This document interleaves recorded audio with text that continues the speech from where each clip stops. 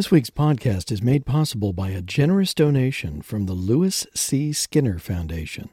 I believe in the power of simple questions. I believe in baseball. I believe in practice and hard work. I believe in watching and listening. I believe in the power of food. I believe hunger can be a good thing. As for belief, I believe in acts of love. I believe government is a verb. And I believe in jury duty. This I believe. Today's essayist, Karin Round, lives at the end of an interstate off-ramp in suburban Boston, and often finds wayward travelers on her doorstep asking for assistance. In spite of the potential dangers, Round believes it's important to open her door and help those in need. One afternoon a couple of summers ago, a woman I didn't know stood sagging on our threshold, holding the screen door open. No, she answered me, she was not all right. She didn't feel well at all. So I wondered, what was I supposed to do now? This moment of decision had happened to me before.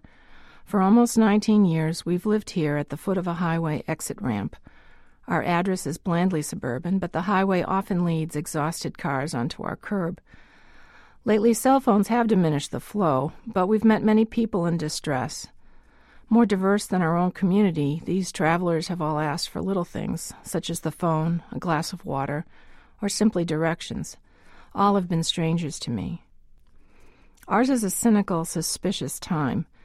Conventional wisdom advises that to act a good Samaritan is to be naive and risk terrible consequences. The news is full of stories about victims who unwittingly endanger themselves. I've no doubt that they are true stories, but the lesson rubs me the wrong way. Sometimes to do the right thing, you have to take a risk. Our location forces me to make difficult choices. The highway makes it impossible to ignore the world and our relationship to it. When someone approaches us for help, I have to decide, do I help them or not? I wonder if people realize how final a step, how isolating, how evil it feels to literally shut the door on someone in need. I have done it. Sometimes I have been hostile to people, and although I can justify my actions, those are the moments I most regret.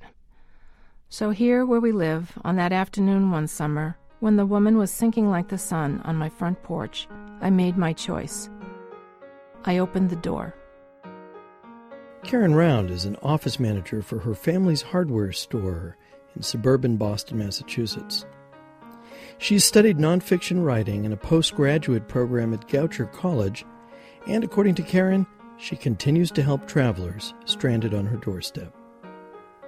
Today's essay was produced by John Gregory for This I Believe and is featured in our book, This I Believe, Life Lessons, which is available in paperback, hardcover, and audiobook on our website at thisibelieve.org/store.